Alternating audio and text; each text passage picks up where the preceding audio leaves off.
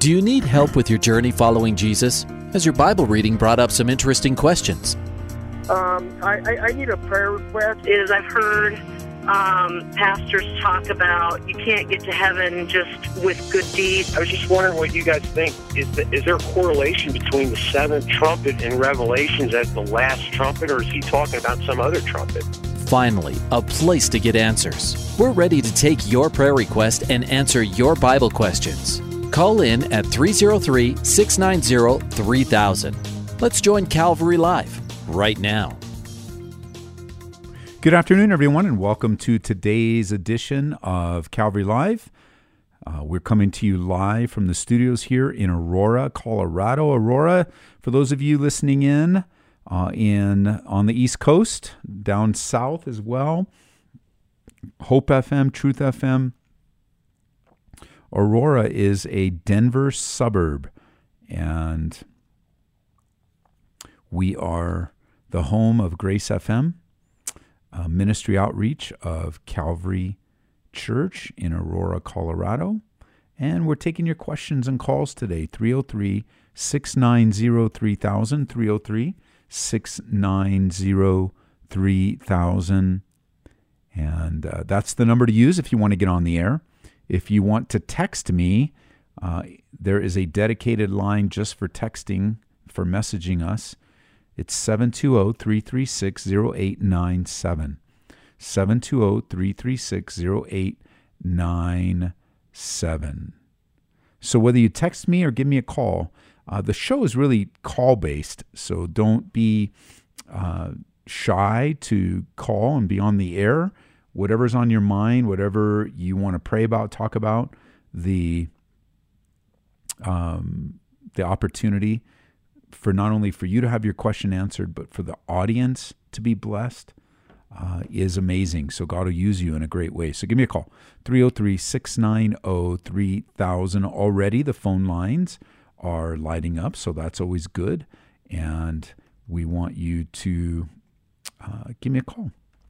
While we wait, we are it's always good to remind you that we are gathering every Wednesday night for Bible study and worship. We still have a midweek Bible study, and it's a great gathering of men and women, boys and girls, as we come out to worship the King. And for a large growing church, we are really intentional in wanting to follow along the biblical model in the book of Acts. And we wonder sometimes, how was it that thousands of people were saved in the book of Acts there on the day of Pentecost, but how did they go from house to house? How did they gather together? What did they do when they gathered together? How did they respond when they were at the temple? How is it that they continued steadfastly in the apostles' doctrine, in fellowship, in the breaking of bread, and in prayer? And our Wednesday night gathering is our attempt to factor in all of the pieces of Acts 2:42 for a large and growing church. We study the Bible, of course. We then pray together. We worship and song together, and we have communion, all on the same service. And even though it is a larger gathering, we also get to break off into smaller groups. We get to meet people, and very intentional to take a large church and reduce it down to a local, loving, caring community. And there's times for the bigger gatherings, times for the smaller gatherings. As a friend of mine likes to say when he visits, we're the biggest small church that he's ever been to. And I love that description as he's trying to describe the intimacy that comes through the love of this church. And this church is filled with the love of Jesus. And what I mean by that is that the church has a tremendous amount of people who love Jesus and love each other. And it is a blessing to be a part of it. So 7 o'clock is when service starts, but the doors open around 6. We have a brand new, refurbished, remodeled third wave coffee house downstairs in our building here. It's called The Res. It's called Resurrection Coffee, and we've got Sonder coffee beans that we use for the drinks. A brand new setup. We have nitro cold brew. We have fancy tasting syrups that are homemade by Erin and her team, and it's just we're very happy with the way it came out. We've had actually a coffee house as a part of our church dating back about 16 years. We used to have space across the street at the strip mall, the Seven Hills Shopping Center. I don't know what they call it now, but it's the Movie Tavern is there. They just built a brand new, it's not Vitamin Cottage. What do they call it? Natural Grocers. Just built one in the parking lot there. And we had leased, back when Pastor Louis, who pastors Denver Calvary, was our assistant pastor here, we leased space that was an old gun shop of all things. I forget what it was called. We have pictures. It was an old gun shop, and it had 45 in the name. But I was looking through some pictures today, and we have the big sign that Louis designed that we had up there that we called it the One Way Cafe. And it was our attempt to enter into that space of bookstore and coffee house. And for 3.5 years we had it. It was great. It was amazing. But then when we moved into the building here, we moved everything here. And so we've been here now 13 years. And by the way, you are invited. You are invited as a part of the city to celebrate. You're invited as a part of our church to celebrate. You're invited if you've ever been a part of our church. If you're connected with us through Abounding Grace, through Grace FM, we are inviting you right now to our 20th year anniversary celebration. And I'm just about to sneeze, so I'm in the middle of a sneeze coming, and I'm not sure. I'll just get rid of it here. Next Wednesday night, 7 o'clock, we have time set aside to celebrate 20 years of our church history. And it's going to be a massive celebration. That is really Calvary Church is not the center of it. Ed Taylor's not the center of it. We are celebrating the faithfulness of God. And just so grateful that we get to be in this city, that we get to serve you, and just to think back. A little bit nostalgic. We're going to love the past, but we're really going to live the future and be excited about what God has done, be excited about what God is doing, and be excited about what God wants to do until he returns. And that's next week, next Wednesday. And we've been sending out blasts, putting up on social media. And do you get my personal invitation? If you're connected with our church in any way, even if you just pray for us, you've never set foot in the building, that will be a day to set foot in the building. It's going to be a packed house. I'm certain of it. You want to come early, and that's next Wednesday. Tonight's normal service, Daniel, we're in the book of Daniel, starting a new chapter about living right in a world that's wrong. Good stuff. 303-690-3000. Rick, welcome to the program. Thank you. Thank you, Pastor Ed. I have a question for you about the immutability of God. I guess there's been a conversation that I overheard about a Calvinist trying to debate a open theist, open theology. Correct. And I'm kind of confused a little bit about that. If you could help me with the conversation kind of led through does God change? Can he lie? Questions about did Jesus have the ability to sin while on earth? Things like that. Well, I mean, that's a pretty broad topic to answer of all of those questions. I think, first of all, I would just say my theological bias is directly against open theism. I don't believe open theism or something known as neo-theism is really a proper biblical construct. The reality of God's immutability is very important. His quality of not changing, that is throughout the scriptures, and any of the passages that appear that give an appearance of changing is simply man's response. It's our best. It's our limited ability, our best descriptive words to describe what we see God doing or not doing. When you think of some of the simplest arguments that come from a neo-theist, the God asking, the temptation of God giving Isaac up as an offering. That now I know, when his response to Abraham is, now I know, as if he didn't know prior. Right. But I let's say that you and I are co-teaching a math class of third graders, and we tell them, you and I say together, we kind of plan to go, okay, kids, let's see if we can figure out the square root of 49. Okay.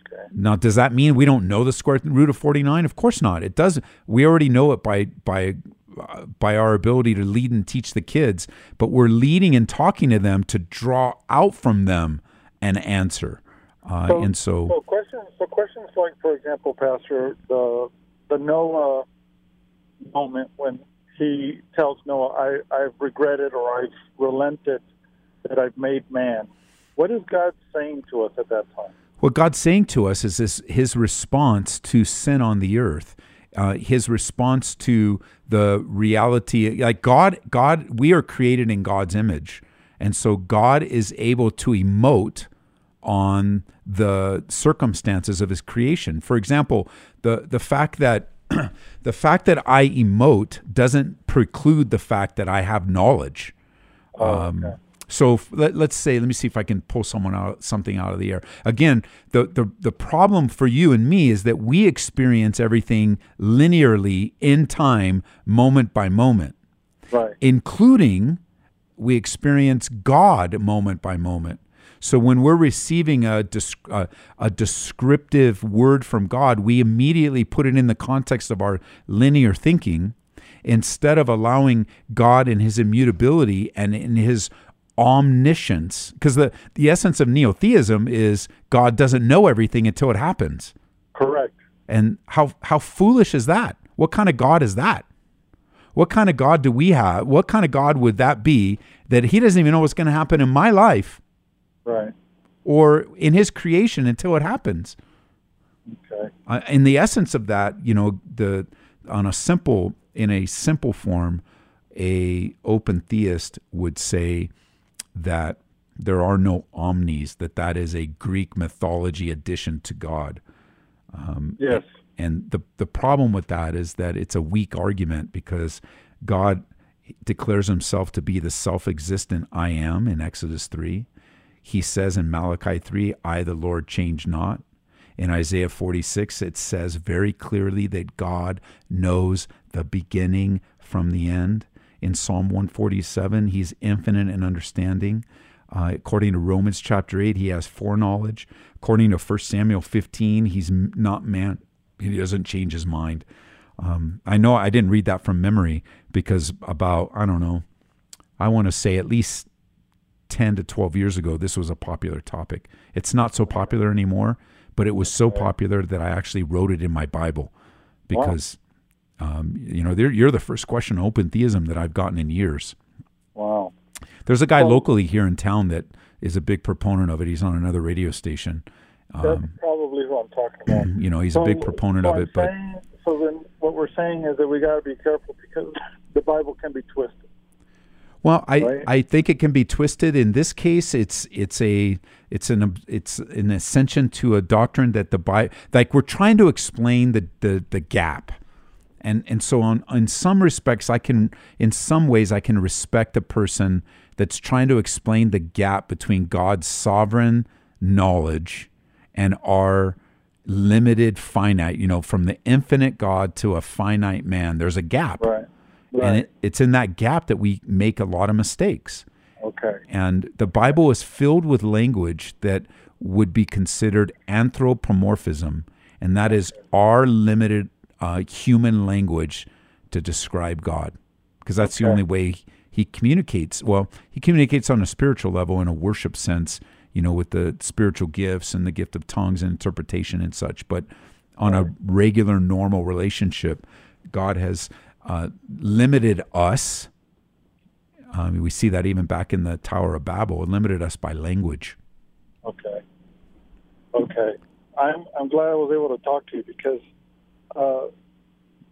so much goes on, and you listen to so much, and me and my stupid radio listening, I listen to so much radio that it's easy for someone to explain something over the radio without a rebuttal, right? Correct. So I'm listening to it, and I'm thinking, oh, maybe there's a point there. Let me call Pastor Ed and see if there's another side to this. So I'm glad I was able to talk to you. Well, and I think that the passages that are given, like in Genesis chapter 22, God declares, "Now I know." Yeah. That's a statement in an English translation that God has recorded, inspired by His Holy Spirit, that to be written down. I mean, if man wrote the Bible, he wouldn't have put so many complex things in there.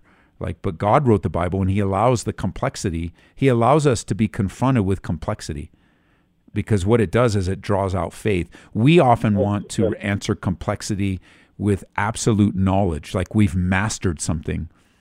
We have an unwillingness to admit, now, that's an interesting passage, God. There's an interesting attribute about you that I don't fully understand. But the fact that I say, "Now I know," does not bring the necessity that I didn't know before. I can use that phrase in a lot of different ways. Yeah. Like I used the example with the teacher, but I think his name is Bob Enyart, is the brother on the other station that was a big proponent of this. I haven't heard his show in a long time, but I would strongly disagree with him on this. And here's the other thing in the dialogue. It's something that we get trapped in, is that we even frame it was kind of led to that in the opening of your question, that when a Bible question comes up, it gets framed in some kind of human theological construct in order to answer it. And I'm not willing to stop at some human like, for example, I'm not willing to stop at the Calvinist view of immutability. I want to go beyond or behind the Calvinist.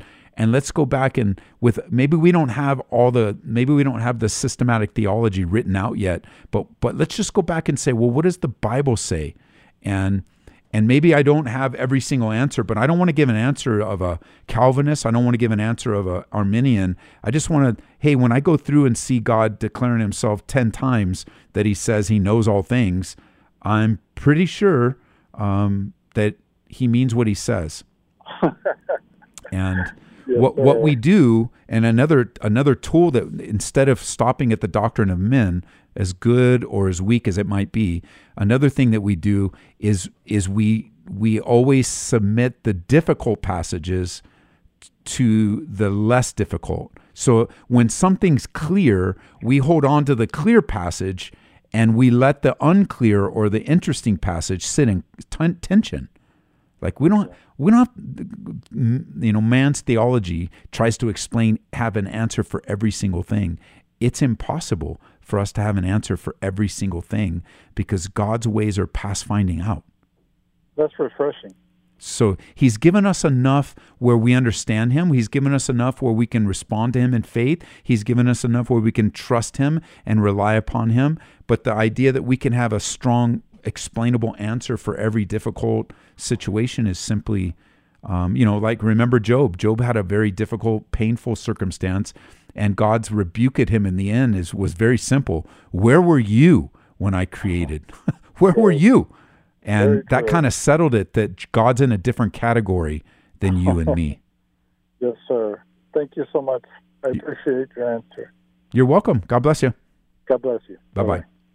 303-690-3000 is the number, 303-690-3000. You could see how careful we need to be with the Bible, because we can stumble a brother and bring about an unsettling in their hearts. And the last time this topic came up, I was hosting the Gino show on KRKS, and there was an all-out attack against me. And I'm not arguing. I don't need to argue. I don't need to prove my point. I don't need to develop a name for myself. You guys that aren't listening, listening outside of Colorado, around the country, aren't familiar with the local radio here in Denver. But part of my ministry isn't to destroy a brother, or part of my ministry isn't to prove my point. I just read what the Bible says and let the Bible say what it says. Well, I disagree with you, Ed. Okay. That's I'm perfectly okay with that. And I'm more okay with it now, 20 years into ministry, than I was in the beginning. And I'm confident that I serve a God that knows all things. He knows the beginning from the end. I'm confident that I serve a God who is able to take all things and work them together for my good. I'm confident in a God that can call the end from the beginning. I'm confident in a God who declares himself, I say something and then I make it come to pass. I'm confident, and I am only plumbing the depths. And I don't feel like I've got that, that far. I've gone that far to plumb the depths of the goodness of God and his graciousness in my life. 303-690-3000. Whoa, it's Bianca. We haven't had her in a while. Bianca, welcome to the program. Yes, I just have a prayer request for the Lord to give me endurance for the steps of faith that I have been taking, because the enemy's been attacking me, and I'm certainly not going to pay any attention to him. And I just want to please the Lord and not worry about these spiritual attacks. Okay, let's pray. Father, you know my sister's heart and where she is in her relationship with you, Lord, and I pray that you would bless her and encourage her and strengthen her for all that she's facing, God, all that she is going. And I just think of the beauty of hupomone, that supernatural ability to bear up under the weight and under the pressure of everything that she's facing. And of course, Lord, you know what you've allowed into her life. You know what you want to accomplish in her life. And you know what you're doing as she waits on you and has been waiting on you for quite some time. And it's not always been an easy road for her to wait upon you, but she serves as an example of what it means to persevere, even if she's praying for more perseverance. And so I pray you to strengthen her and encourage her and bless her, Lord, and help her to take these steps of, like she does, that she wants to be covered in prayer. She wants to be in the community of believers. And so I pray you would honor that in Jesus' name. Amen. Amen. Thanks so much. Okay, Bianca, bye-bye. Yeah, we've watched Bianca for many years now, and many of you, even though you haven't watched her, you have heard her call that even as she prays for, when she prays for endurance, she's actually been an example of endurance. And may she continue to encourage us. 303-690-3000. Dwight from Aurora, Colorado. Dwight, welcome to the program. Hey, Dwight. All right. Dwight's question was, why does God allow Satan to come back after the 1,000 years? Because those that have been living in the 1,000 years have never faced the temptation of the devil. And they have been under a forced rule of righteousness under the millennial period. And they will need to make a decision faced with a real, not a fake, but a real demonic temptation. 303-690-3000. Christopher in Thornton, Colorado. Welcome to the program. Yes, Pastor Ed, thank you for taking my phone call. You're welcome. My question is a little hard for me to ask, but I'll start with Ken Ham, his thoughts on the authority of Scripture and the young earth. All right. Have kind of influenced me as far as I don't know if that's necessarily Christian. I'm forgetting the word that I had said to them, but found fundamentalism. Okay. But the question is regarding how, taking, he made good arguments as far as young earth, but, taking everything in the Bible. The Bible's written in different literary styles, and can't be taken at face value or just on the words themselves due to different literary styles. Okay, so it sounds like there's a question on your mind about, do we take the Bible literally? I'm going to reduce your question. I'm going to reduce, and then we'll talk about it. But I'm going to reduce what I'm listening to you and say, when I open the Bible, do I read it in a literal way or not? So let's start with a yes or no question. I would come from a school of thought and a school of theology that every word of every page of every book of the Bible should be taken literally. If we choose not to take the Bible literally, then we're choosing a mechanism where I can dismiss some things because I just choose not to take them literally. Does that make sense? Well, what does that, I guess, mean? What's the definition of literally mean then? It says what it says, in reference and it to means what it means. That's what literal would be. Whatnot. So, but that's half of the answer. If let's pause there for a second and say, if we weren't to take the Bible literally, what is another option?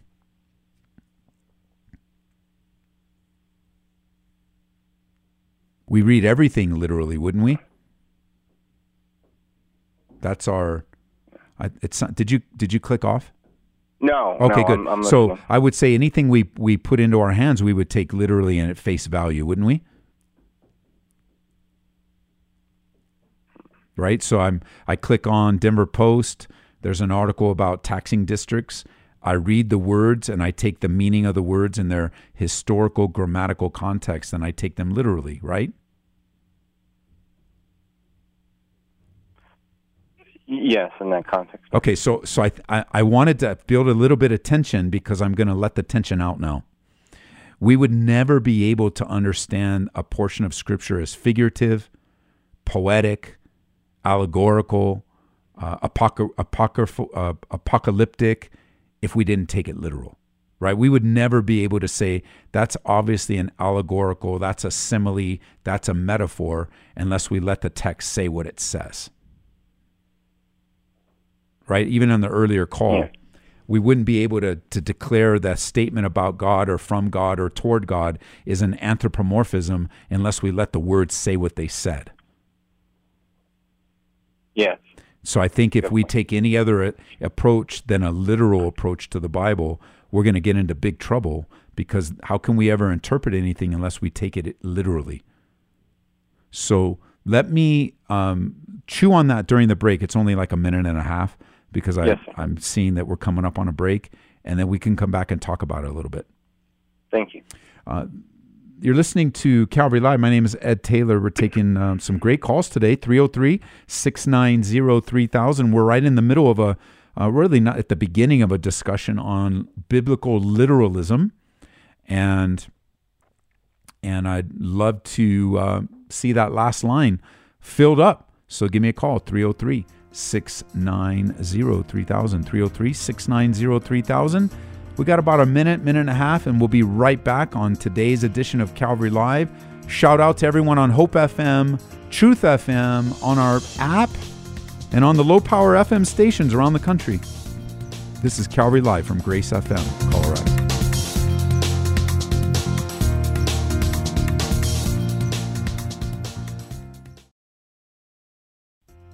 Welcome back to Calvary Live. Give us a call at 303-690-3000 or text us at 720-336-0897. Let's join Calvary Live right now. Hey, welcome back. I can't believe that's one of the things about this show that is very hard to conceive, and how fast it goes. It goes by so fast. I also appreciate how we've adopted the way to put the show on the air is no breaks. Like no breaks every quarter. We have the half-hour break to stretch, maybe get water, but you're not getting right into a question and then there's a commercial. We're a non-commercial station anyway, so I like that. Let's just talk all the way straight through. So we had a call right before the break, which is from Thornton, Colorado. Christopher is with us. Are you back with us, Christopher? Yes, sir. Okay, so I laid out the foundation for the answer that I believe, like any piece of literature, we have to take it literally in order to understand the author's intent.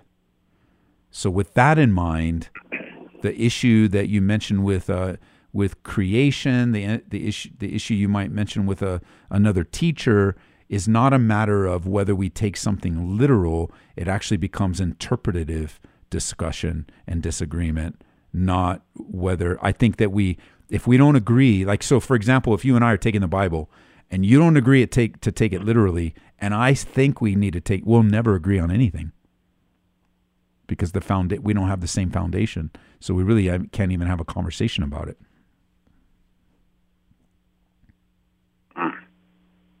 Yeah, I agree that when you start tampering and formulating your own views on that, then it becomes a challenge. Then it becomes dangerous and whatnot as far as. But I guess going with your interpretation, what you were saying about the interpretation part, that. I've always felt like Scripture, to some degree, is kind of like a diamond where, you look at one Scripture and then it can kind of mean different, it can hit people in a different way, it's the same words. Right. And so in that regards, it's interpreted differently, but it's not necessarily wrong or whatnot. Well, let's make sure that we don't make a categorical logical fallacy. So I would agree with you that a person can read the same paragraph in the Bible and come away with it with something different. But let's make sure our categories, one way would be acceptable, another way would be unacceptable. For example, let me lay out the categories for you. To you, when you and I open the Bible, number one, we're going to make observations. Your observations of the text and my observations of the text may be different. For example, I may see 5 things, you may see 10 things, and all 10 of them are different than my 5. You'll be able to make many different observations, same text, same words. Like we could be sitting in the same room. I've done this in classroom settings where we can make different observations. That's one category. Secondly, you're correct. You and I, we could come to the same text, read it, even have the same observations, but walk away with 2 different interpretations. And that's where the danger lies, because the Bible God has one intention for every word that He has reserved for us. And what we might view as, or what I just used the word intention, the biblical word for that is interpretation. There is one correct interpretation of God's one correct intention. So that if you and I walked away from the same text with 2 different interpretations, there are only a few options available to us. Number 1, I'm wrong and you're right. Number 2, you're right, or you're wrong and I'm right. I think I said that right. Number 1, I'm right, you're wrong. Number 2, you're right, I'm wrong. Number 3, we're both wrong. But you can't you and I can't walk away with 2 different interpretations and think that that's okay. We can have different observations, and even if we had different interpretations, there's only one correct one, and we may or may not have it. And then what I think you're describing, and you can help me, correct me if I'm wrong, but your diamond illustration, what I think you're describing is the different applications that people walk away with the Bible from. Yeah. And, that's demonstrated right now. We're on the radio and I share something from God's Word and it's applied differently. For example, one text would be applied to a married person that would be different applied like passage that says, husbands, love your wives as Christ loved the church. Well, a husband can immediately put that into practice, whereas a single man has to wait to put that in practice, but the truth still stands. Does that make sense? Yes. And I think that the foundation of everything that we shared right now has to be a literal reading of the scriptures. Otherwise, we would anything less than a literal reading would completely twist the intention of the author. Interesting. Yes. Yeah. And so the discussions on creation, the reason why I would lean toward someone like Ken Ham is because his conclusions come from a simple, literal understanding of the scriptures. The disagreement on that is not that the Bible doesn't have one specific intention, it's that people have different interpretations of what God intended to say. And then that's where the interpretive process is making sure that we understand the grammar of the words being used, the Hebrew or the Greek. We understand the audience that was delivered, and what's the historical background is. It's called the grammatical historical context of context is king. I just shared that with the church not too long ago. Context for something said is king, because if we divorce words from context, then too we have a harder time understanding what was intended. And what we want is what is intended. What's the intention of the scriptures? Why did God have it written down that way? Yes. Okay. And that's where we find out, no, that text is a figure of speech. That text is hyperbole. That text is a metaphor. But we would never be able to determine it's metaphoric if, like, for example, when it says these three friends took their friend up on the roof and let him down before Jesus. That can't mean anything more than it does. But it doesn't mean the context of roofs in Aurora, Colorado in 2020, where you got to take the shingles off and take the plywood off and then take the drywall off. And then finally, it's in the context of a first century Jewish home that's thatched and flat roofed and had stairs up to it, because that was often the place, that was the patio of the day. So, you've got to interpret it within its context. I understand. And that's the biggest problem I can tell you with us, is that we automatically read the Bible with Western eyes in our own context, and that's where we make a mistake. Yeah, agreed. Well, I appreciate your time in answering my question. That's a great question. I'm glad you asked it, because I'm sure many people have asked the same thing. Thanks for calling. Well, thank you. All right, bye-bye. Have a good night. 303-690-3000. That's the beauty of the show, somebody has something on their mind, and it's on the mind of another 1,000 people. I love that. It's amazing. And I love that topic, because if we don't parse out the categories, then it's easy to make categorical fallacies, is what they're called. And so, yes, you could read the Bible, like our brother said, like Christopher said, like a diamond, and it has many facets. But the diamond is the diamond. You have to agree it's a diamond. You got to agree that it's that diamond, and that the light is coming through. And even though the light is coming through, it's coming through one thing. And that's the diamond would be represented the substance of the facts. And anything you read, it doesn't matter what you read, you have to take it literally. Otherwise, you would never be able to understand the author's intent. All right, we're going to go over to Brian in Denver. Brian, welcome to the program.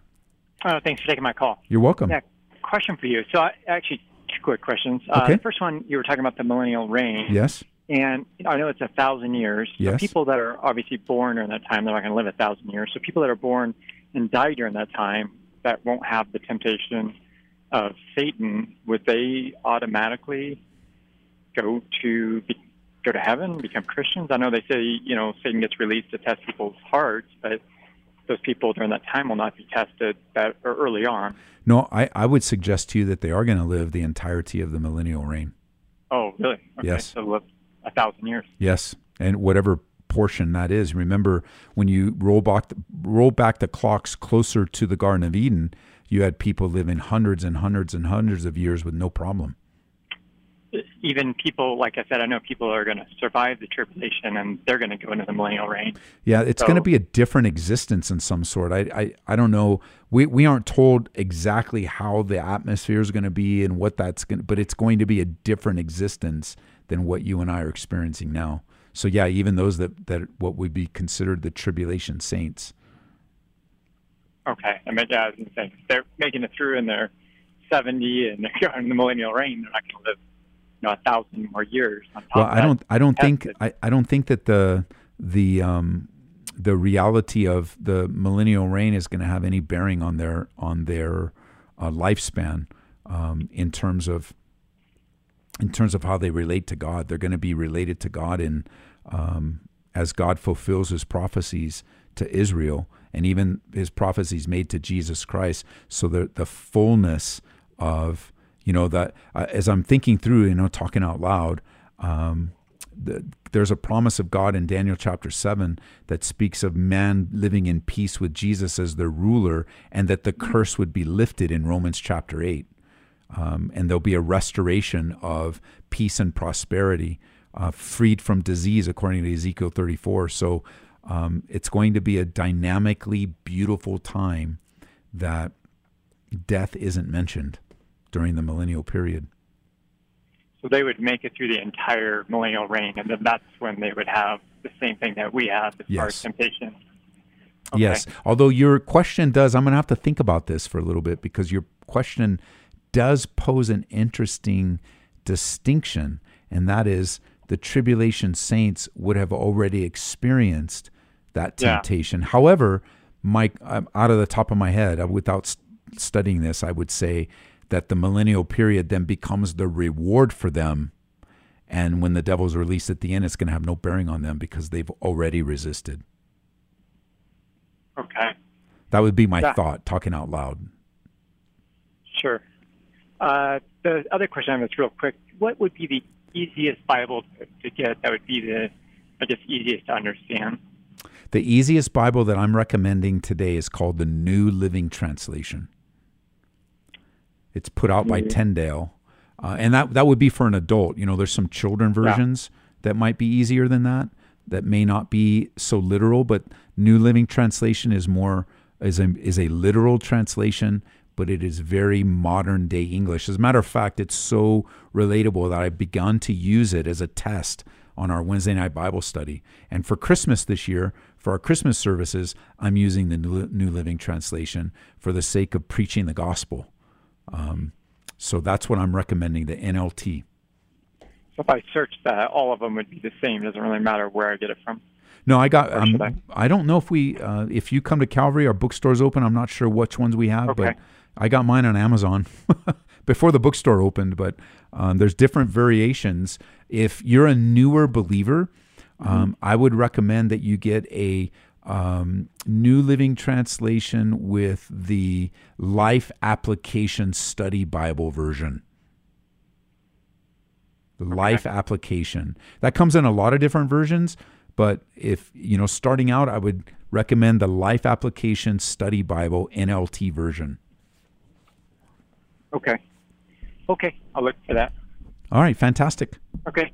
Thanks, Pastor. God bless you. Bye-bye. All right. You too. Bye-bye. Yeah, I've been teaching with the NLT now for many weeks on Wednesday night, and it is hard. It is hard. It has been a hard change for me, and there's a lot of reasons why I've changed. One of them was for relatability, so that we can minimize the barriers of people not even understanding the words that I'm reading, and explaining the words just for the sake of English, let alone the Greek and the Hebrew. The smoother sentence structure. The thing I don't like about the NLT is that it only relies upon one set of manuscripts, where at least the New King James combines both and footnotes them. But one of the biggest issues is that I just have 28 years reading the same Bible. and I've memorized it that way. I've used pretty much the same Bible for 28 years. I've only had 2 versions of it. I destroyed the first one by using it so much. I'm on my second one, but it's also 28 years old. So they've made revisions to the New King James since the version I use, and I see it in the people's faces every single Sunday because they're reading a newer version than I am. And another reason I did it is I wanted to feel the weight of changes. A lot of times in church leadership, the leaders, like a person in my position, actually authors the change and delivers it to the people. Whereas I'm not often, and I've already processed it and gone through it, and I believe it's from the Lord, and we make a change.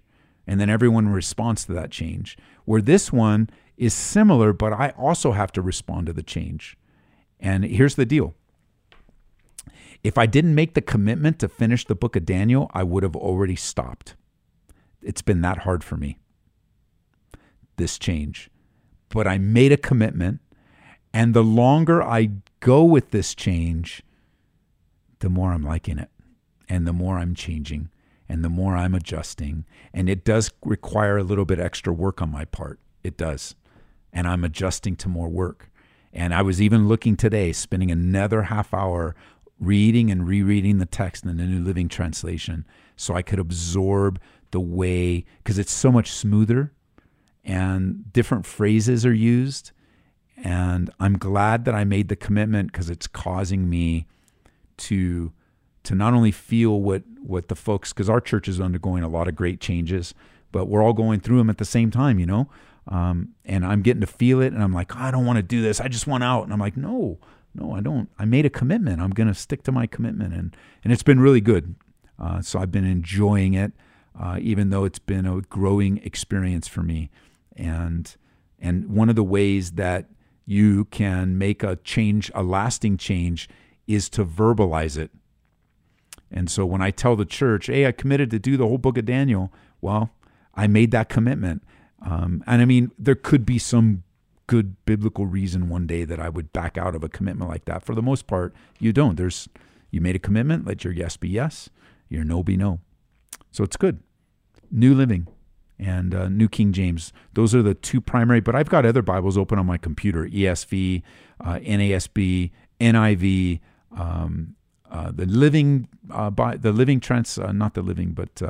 the Message translation, which isn't a translation, like it's a paraphrase. So the other thing you need to realize is, what are you reading? Are you reading a translation or a paraphrase, or what's the purpose? You got to understand. But NLT, simple. We give them to new believers now. And I know that Pastor Greg Laurie's got a new believer Bible that's in the NLT, and I'm just digging it, even though it's hard. It's super hard. 303-690-3000. Here's a text question before I get to the phone lines. This is great. As a pastor, how as a pastor do you deal with criticism, either from outside your church or inside your church? Well, let me answer that a couple different ways. Personally, sometimes I do really good, and sometimes I don't do very well. We were taught, and I hand this over to the men and women that serve alongside of me, that if you're going to be in ministry, you need to have the skin of a rhinoceros and the heart of a child. Or another way of saying that is, you need to learn to have thick skin while maintaining a soft heart. And usually the opposite happens. People have super soft skin and everything bothers them, and they have a hard heart. So ministry, you're not going to make it if that's you. So sometimes it gets me. Most of the time, it doesn't. I can say this.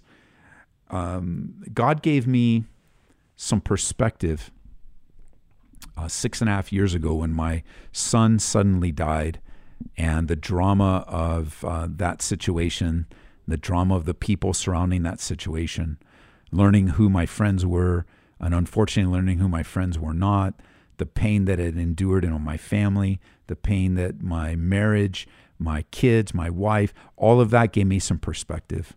So most of the criticism that comes my way, I'm talking about hypercriticism. I'm talking about hypercriticalness. I'm talking about nitpicking. I don't listen to it anymore. I don't receive it. I don't entertain it. I don't argue about it. I just commend that person to the Lord. However, if what you mean by criticism is a brother or sister in the church that I know, that I have a relationship with, and they want to speak something difficult into my life, like a reproof or rebuke, the wounds of a friend, if that's what is happening, then I receive them and I pray through them. It depends on where they come from. In Proverbs 27 verse 6, it says, "Faithful are the wounds of a friend." And so if there's a friendship that I have, a relationship that I have that has something to speak into my life, it might sound critical, but it just might be like a hard thing to receive, then I receive them. I receive that. I want to hear from that. But if it's somebody being hypercritical and judgmental, and I got an email not too long ago, a couple pages, even from a guy I know that was just nasty and caustic and bitter, I got no time for that. That's not from the Lord. It used to be when we got anonymous letters here at the church, we could just shred them. But now people make up fake email addresses. I was trolled on Instagram by someone that I found out who it was, and just like, well, are you kidding me? It's just one of those things. It's part of the package of being a pastor, part of the package of being a human being. But it just depends who is it, and what's the motive, because the Bible says the kisses of an enemy are deceitful. So you got to be careful. But I'm open to change and open to growth. I think the person that brings the most constructive criticism in my life is my wife and my children. They live with me, and they deal with me, and they listen to me, and they're not afraid to speak into my life. Of course, my kids are, they've been that way our whole life. That's how we've raised them. But they're adults now. So, they speak to me as a peer, respectfully, as a dad, but also as a peer. And then, of course, the people I serve with, it used to be my parents, but they're in heaven now. But the hypercriticalness, nonsense, I don't accept it. I don't accept it. I don't need to accept that. If it's a nasty letter, like I receive a few of those, I do what I do with Hezekiah did. Lay the letter before the Lord, pray over it, and then see what God does. But sometimes, like Nehemiah, we get these false letters, these false accusations, and Nehemiah goes, "No, man, I'm not going to go to the plains of Ono with you. You've made these things up in your own mind." And so you really have to be in the spirit, because if you're in the flesh with criticism, you'll mess it all up. And I have certainly sinned in that area before, yes, and not responded to criticism well, or let it get to me, or any of a host of other things that, it's like, oh Lord, I need your protection. I need your help. And He's faithful. Even when we are faithless, He remains faithful. Let's see. I want to remind you, tonight is Bible study. We're here at 7 o'clock, Calvary Church. You can go to our website, Calvary CO, stands for Colorado, calvaryco.church, and location and everything is available there. Go to any app store. We've got the most listens, most opens, most connection through our social media and apps than ever before in the life of our church. So keep it up. And quite frankly, we've kept up our app better than our website. So hopefully in January, we're launching a brand new website and putting that all together. But stuff like that's taken the back seat, unfortunately, to other things. And you can go to your app store, Google Play, or the Apple App Store. Just put in Ed Taylor, my name, and both of our apps should pop up there. Let's see here.